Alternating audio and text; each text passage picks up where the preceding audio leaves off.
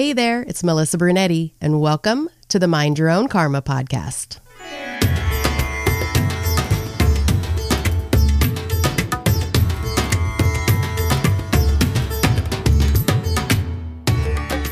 Hey there, Karma crew. I am so glad you're joining me today on Mind Your Own Karma, the Adoption Chronicles. Happy Adoption Awareness Month. And as you know, I am on a mission to educate the world about adoption. And I believe that we can do that with our stories. And today I have Danielle Gaudet. She is an adoptee and the author of Healing Tree, a book about her adoption experience, reunion experience, and her healing experience of the primal wound. Danielle has been writing poetry and short stories since she was 6 years old. She graduated from the University of Iowa, where she continued her study of creative writing. Her Healing Tree blog can be found at daniellegaudet.com. After finding her true self in 2000, she took time to explore her inner world and worked to help others do the same. As a 20-year trainer and coach in body and brain principles and practices, she currently works in Seattle as the regional director of Washington Body and Brain Centers. She cares deeply about honesty, transparency, and making sure people feel safe, encouraged, and empowered to go within themselves to face their pain and hardships. She believes that in doing so, they will be able to uncover the strength and wisdom to heal their inner wounds and create themselves anew. This is how she lives her life. She practices facing her own wounds and has found that in doing so, she is brought closer to her true self. She shares her story in Healing Tree to help others find the courage to go inward, the courage to heal their hearts. Her passion is to continue to awaken herself to the true principles of the universe and to help others awaken as well. She feels that with every person who chooses to do their own inner work, we are lifting the collective heaviness, fear, resentment, and darkness, and we are brightening humanity together. This will be part 1 of 2 parts. Today we will be focusing on Danielle's adoption experience and how she grew up. Next week we will be talking about her reunion experience, and sprinkled throughout both episodes is a little bit about her healing journey as well. Let's dive right into Danielle's adoption story and her book, Healing Tree. All right, we're welcoming Danielle Gaudet to the show today. Thank you so much for being a guest on Mind Your Own Karma, and thank you for sharing your adoption experience, and especially thank you for sharing the Healing Tree book with us. Oh, thank you for having me. I'm excited to be here. So let's just jump right into the adoption story. What year were you adopted? What were the circumstances around your adoption and all that good stuff? Okay, sure. So I was born in 1977. May of 1977 in Manhattan, New York. And I was adopted 10 days later. I was adopted through the Catholic Charity Bureau of New York. And it was a closed adoption. But my parents lived in Massachusetts. So they came down from Massachusetts to pick me up. So my parents were unable to get pregnant. My mother had it was really kind of unclear. That's the way that I was told growing up. It wasn't quite clear exactly who had a fertility issue or what the actual problem was, but it just wasn't working. It wasn't working for that. And so my mother, they both wanted to have a baby so badly. And there was a long waiting list in Massachusetts. It was like they put their names on, but it was like 4 years wait. Wow. For a baby. I know. And so my mother was sad, and she was, I think talking a lot to her friends and her family members about it. And she had some cousin who had friends. It was like her cousin's friends had a connection with Cardinal Cook, a man named Cardinal Cook. And again, this is all the stories that I was told. So This is how I know my own adoption story.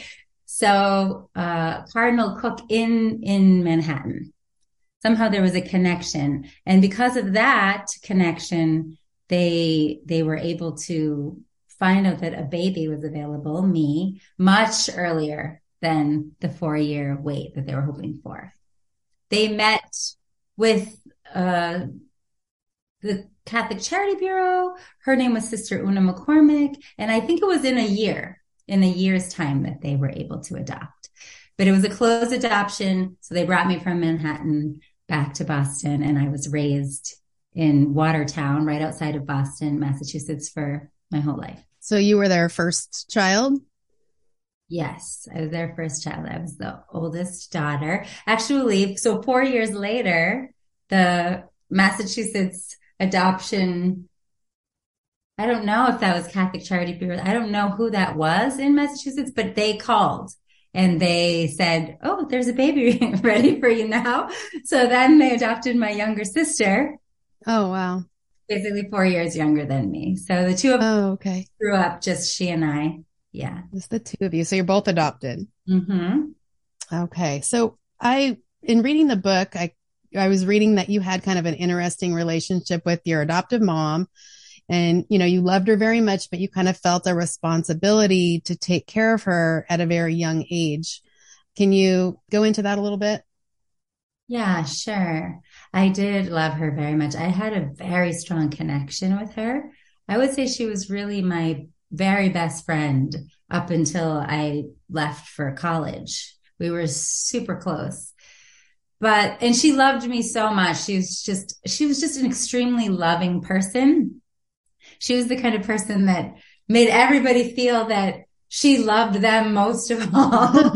She's just full of love. She's overflowing with it. But the sad aspect of the story was that when I was around maybe 6 years old, she started to struggle with her mental health. Mm. And that diagnosis ended up being just a severe, acute anxiety and depression. Okay. And it was linked back to her own, she had PTSD from some trauma, sexual trauma when she was young. Okay. But I think it had never gotten dealt with. And for whatever reason, it just sort of ballooned at that time when I was about 6 years old. So yeah, she would be great, great, great, great. And then have a really, really, really bad day. And I just felt inclined to care for her. And because we were so close, she would sort of look to me too. So it became I became a very young healthcare provider. I feel I didn't really know what I was doing, but I just knew how to comfort her and really entertain her. So I didn't know, but I had a little entertainer in me. And that was real when it really came out. I would pull out all the tricks for making my mom laugh and would sing to her and dance for her to make her smile. And if I really look back on my life, my younger years, my whole goal was to make my mother happier, more peaceful. Yeah. Why do you think you felt that responsibility at that young of an age? I don't know. That's a really, really good question. I equate it to how much I loved her. And, when someone you love needs you, you're just there for them. Right. And then later, as I grew up, I came to discover I didn't only have an entertainer in me. I had a healer in my heart as well. And I think it was really being nurtured at that time, even though I didn't understand it, just my instinct to want to care for people. And her pain was my pain for sure. Yeah. So it just came out very naturally. So in the book, you talk about how you realize that you carried that burden of fixing your adoptive mom in your body physically. So can you tell us about that? And what was the process in which that you realized that you were doing that? I don't think I fully realized that until much later. Right. Yeah. After I got into my own healing practice, the mind, body, spirit practice called Body and Brain. And it's an energy training, really. So through doing energy exercises and meditation, I was able to go deep within and discover different things that I was holding in there in my body, different emotions, memories, and you can trace it back. I could trace it back, right? So I remembered when I was an early teenager, that started coming up. It started to be harder to contain it, to push it down. Mm-hmm. There was frustration, anger, and a strong feeling of resistance and wanting to protect myself that came up. At the same time, I still wanted to help my mother, but this wall was building inside. And later, which is in the practice that I've been now doing for over 20 years, I just continued to uncover and cleanse how much I was holding that and where that came from inside of me. I know you talked about too, just kind of realizing that everybody's on their own journey. And so that kind of took the burden off of you knowing that this was the journey that she was supposed to be on for whatever reason. Yeah. I feel like that started as I began my own spiritual path, Mm-hmm. realizing I was on a journey and things were happening to me. And this was something for me to grow and heal. And then I could kind of look at her with those eyes. So little by little, I was detaching from that strong need to fix her, help her, be responsible for her. And I started to, okay, she's got to do what she's got to do. I can only do so much. Right. And that was the realization. I can't fix her. I can't change her. She's got to be the one who chooses.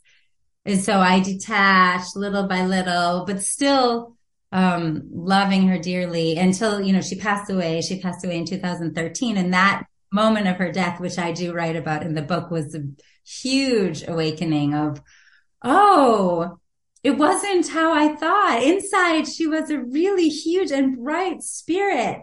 And I don't know why this happened in her life and our lives, but I felt something so liberated and so bright and something so beyond what I could comprehend at that moment. Yeah. I think that's super freeing, just coming to the realization, like I said, that they're on their own journey. And like you just said, there's really nothing that you can make anybody do or not do. And I think for a lot of adoptees, just realizing that is huge. And like I said, very freeing.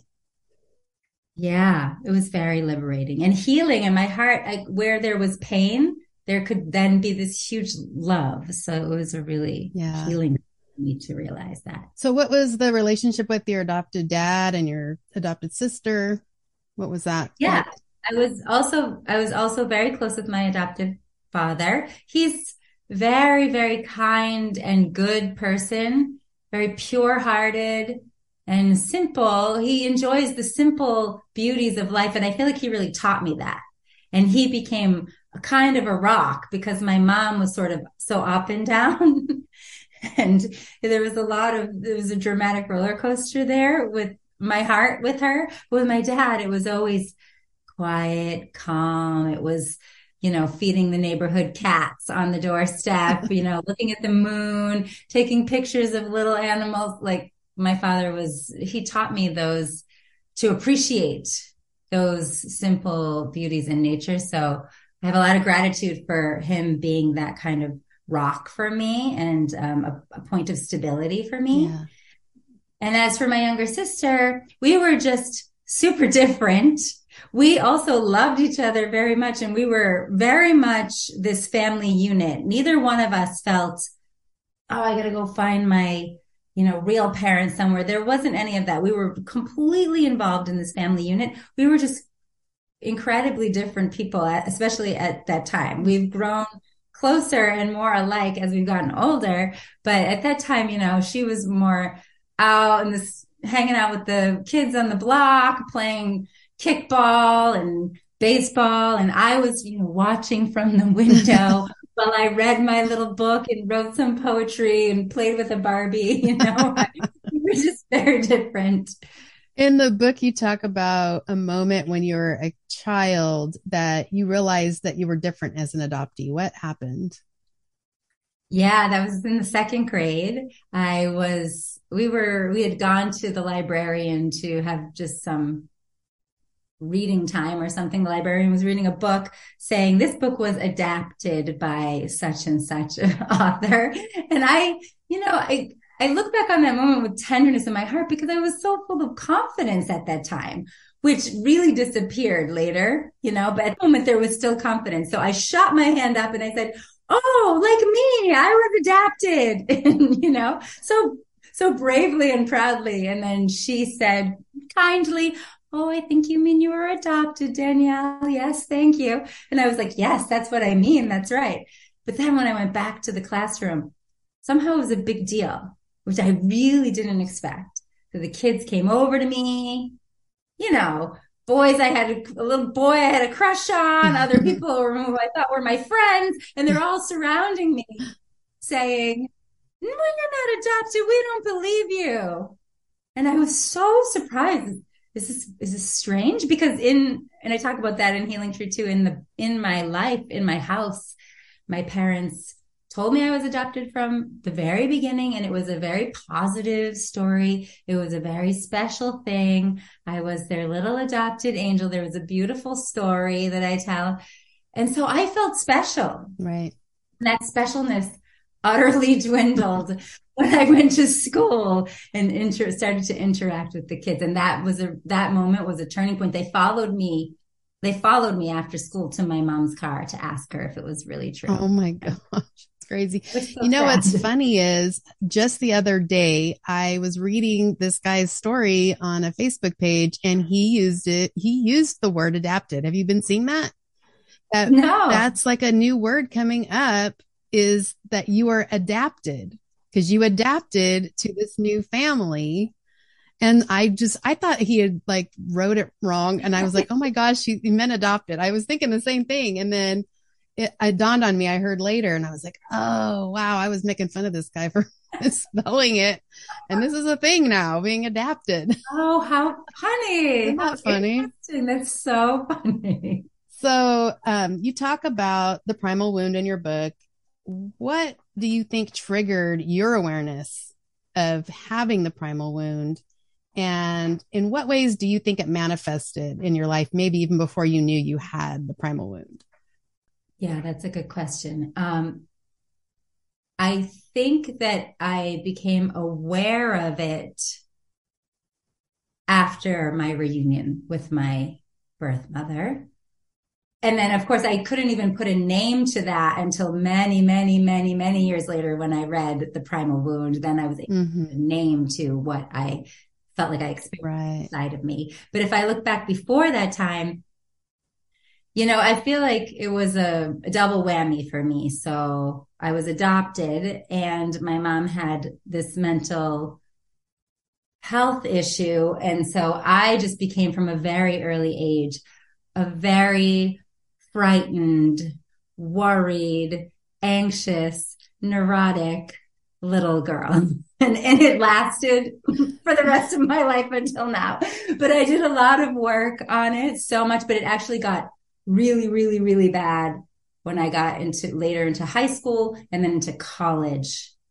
It became a problem that I couldn't ignore anymore. So I think that issue came from my primal wound, that deep fear. And then the second one would be a deep, deep insecurity, that lack of confidence that I ended up having in my life. Right. Yeah. So I want to talk about your healing journey. You go into detail about it in your book. And you said, one evening as I was sitting on my front steps watching the sunset, I realized I'm falling in love with myself. I had found my true self, my home, and it had been right there within me all along. And I think that is such a key issue for adoptees, because I feel like we look all over the place to fill in those missing pieces when we're looking in the wrong place. So talk about that a little bit. Like you were just sitting on your front steps and this just came to you, or like, did something trigger that thought? Well, I had actually just taken a really intense workshop that was called Finding My True Self, of which I leaped to take because I was so desperate for that. That insecurity and that anxiety was climaxing. And then I had my reunion and then it kind of busted open. And then I just felt I need help. I can't really see the next steps of life without getting some mental emotional help right now. So then I did a deep dive and ended up in this workshop where that's what happened. I just dug and dug and dug into my heart through the process, and using a lot of my strong will to sort of break through what I really wanted to know. Where is the real me in here?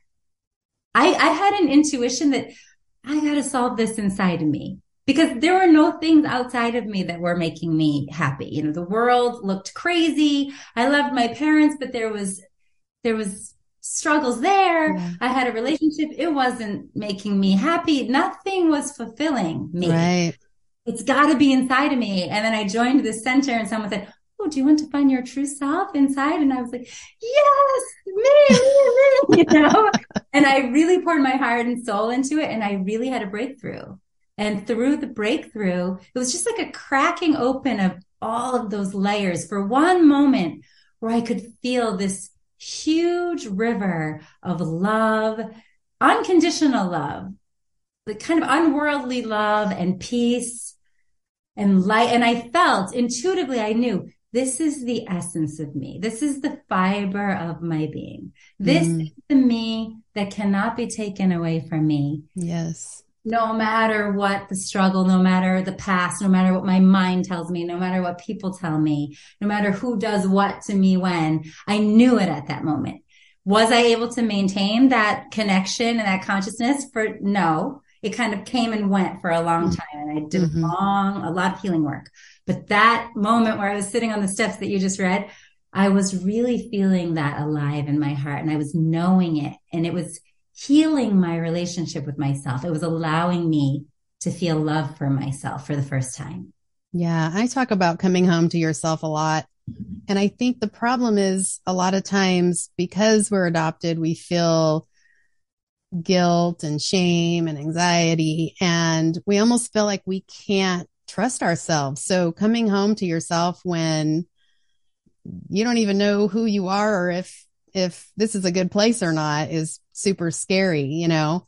Right. So that's a lot of the work right there, I think, is getting to know who you are so that you can even trust yourself and figure out if you even like yourself. I think a lot of people don't even, you know, am I going to even like that person that I am? I don't know. It's scary. Yeah. It's very scary to figure out your identity when you've kind of made a persona for yourself for who knows how many years.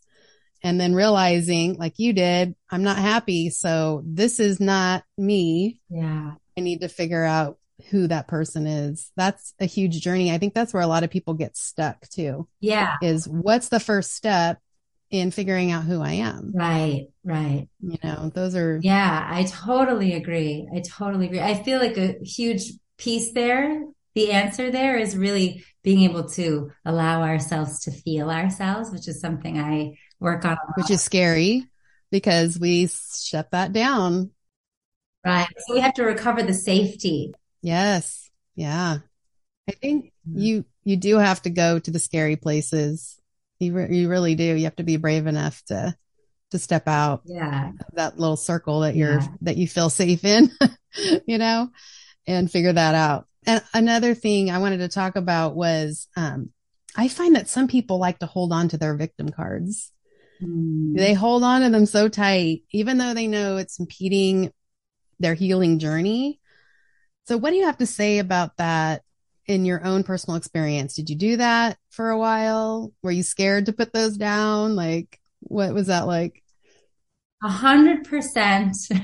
I have those victim voices inside. I mean, that's been the whole process for me, really being brave to go in there, to feel, and then discovering, once you go in, it's kind of like going to a new landscape, right? And then, oh, I have this beautiful shining true self, but oh my God, I have this and I have this and I have these victim voices too that keep telling me these victimized stories. Yes. And they're really loud and they're really compelling. And they're really, because it's deep beliefs, beliefs that are ingrained in our bodies, right?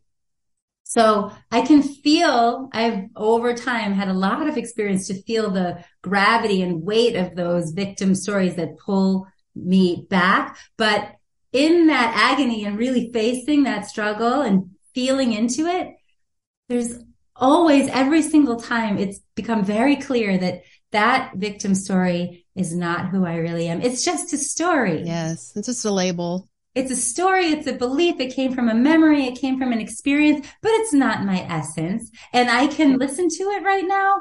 Or again, you have to be able to feel in to be able to realign with your center and the part of you where there is love and there is light. And there's that story it dissolves in that space. I mean, does it come back again, later that day or that month or that year? It does, because this is what we have to work with. Mm-hmm. But if you just follow those victim stories and just live trying to listen to them and kind of being chased by them, for me, life was so much more. There was so much more suffering in my life.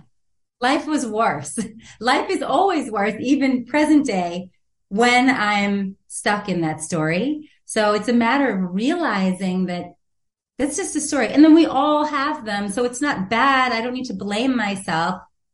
It's just, that's in there, but there's something else in there too. And I'm going to come back to the true me now. And then that one always falls away. And then I can make new choices. And it feels like developing better patterns that are not just that victim loop. Right. What I saw in your book was you had a lot of curiosity instead of labeling things right away. Mm-hmm. Like you had a lot of curiosity and you were like, what am I feeling right now? Instead of like just automatically going to the negative spot, or right. I'm bad. I feel this way, all the negative things. Like it was like, why? What am I feeling right now? Why am I feeling like that? Right. And claiming it and feeling it and moving through it. So lots of curiosity that I saw that was part of your journey. Yeah, I would say curiosity and practicing to drop the judgment and be brave to just explore it. Right. That's super healthy. I've been hearing a lot about using curiosity instead of jumping all to the negative thoughts and stuff. It's like, well, why am I feeling that way? And it doesn't mean you're bad. That's right. But it's the curiosity of figuring out the why, and working through that. Mm-hmm. So let's talk about your reunion. So you were told that your mother was an actress in a soap opera at the time of your birth. Was that true? Was it true that she was one? Yes. Yes. She is an actress, and she was in a soap opera at the time of my birth. Okay, funny. Oh my gosh, you knew that then your entire life? So what I knew was just simply your birth mother was an actress on a soap opera, and that's why she couldn't take care of you. I mean, I didn't know the nitty gritty, I didn't know the details, right. But that's what I heard. So. Because a lot of adoptees, they say that they, have these daydreams that, oh, my mother's a, princess somewhere, or she's an actress, or my father's rich, like we have all these preconceived. I never did, which is funny, but I hear a lot of adoptees, have these daydreams about where they came from. Yeah. But yours actually. Yeah, that's so funny. Actually, Damon Davis, when I spoke with him for the Who Am I Really podcast, he said the same thing. Like, you're living the dream. Like, this was our dream, but it wasn't my dream. Right. And I didn't actually know many adoptees growing up. I just my younger sister, and she didn't seem to be talking about that either. So it didn't feel like a great fantasy coming true. It just felt more, it was a little strange. And I say this too, right? That especially socially, all these things started coming up socially outside of the house, where my friends would say, because I, of course, told people that when they would ask me about my adoption. And then my friends would say, oh, we're watching the soaps after middle school or something one day. Oh, do you think it's her? Oh, I bet it's her. Yeah. Oh, and then that was kind of stressful. Right. Probably looking at each one going, does she look like me? Like, what is it? I hope so. And I hope not. Yeah. Like simultaneously, What an amazing story so far that Danielle has told us. And just who is Danielle's birth mother? You will have to tune in next week to find out. And such an interesting story on the reunion and how that happened, and just the ins and outs of reunion. As a lot of adoptees know, it can be a very slippery slope. So be sure to tune in next week to hear her reunion story and more about her healing journey. I want to thank you all for listening today, and I especially want to thank those that have gone on and reviewed the podcast. I have a new review today, and it is from Mayfly005. And it says, I've really enjoyed listening along to Melissa's story and her personal reflections about her past and how it's affected her life. Listening to her reflections and internal conflicts made me realize we truly have no idea what other people are going through and how they're processing their world. It really has helped me to remember how unique we all are and that we never do fully know everything about another person. We are complex beings who need each other. This podcast is a wonderful affirmation of our depth and interconnectedness as human beings. Thank you so much, Mayfly005. If you have not gone on and reviewed the podcast, please do so. It helps get the word out. The algorithms are ridiculous and they go by how many reviews you have. And we just want to get the word out and educate the world. So I need your help in doing that. So thank you so much if you've done it already, and I would certainly appreciate it if you would do that if you haven't already. If you have an adoption story to tell, you can be anyone in the adoption constellation. I want to hear your story. So please contact me at mindyourownkarma@gmail.com and tell me a little bit about your story, and let's get you on the podcast.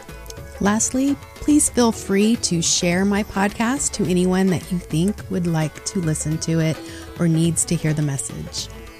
As always, take what you need and leave what you don't.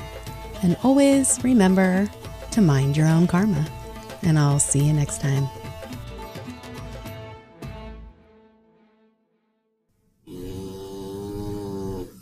Oh my gosh, Tomlin, are you serious? This is what I put up with, guys.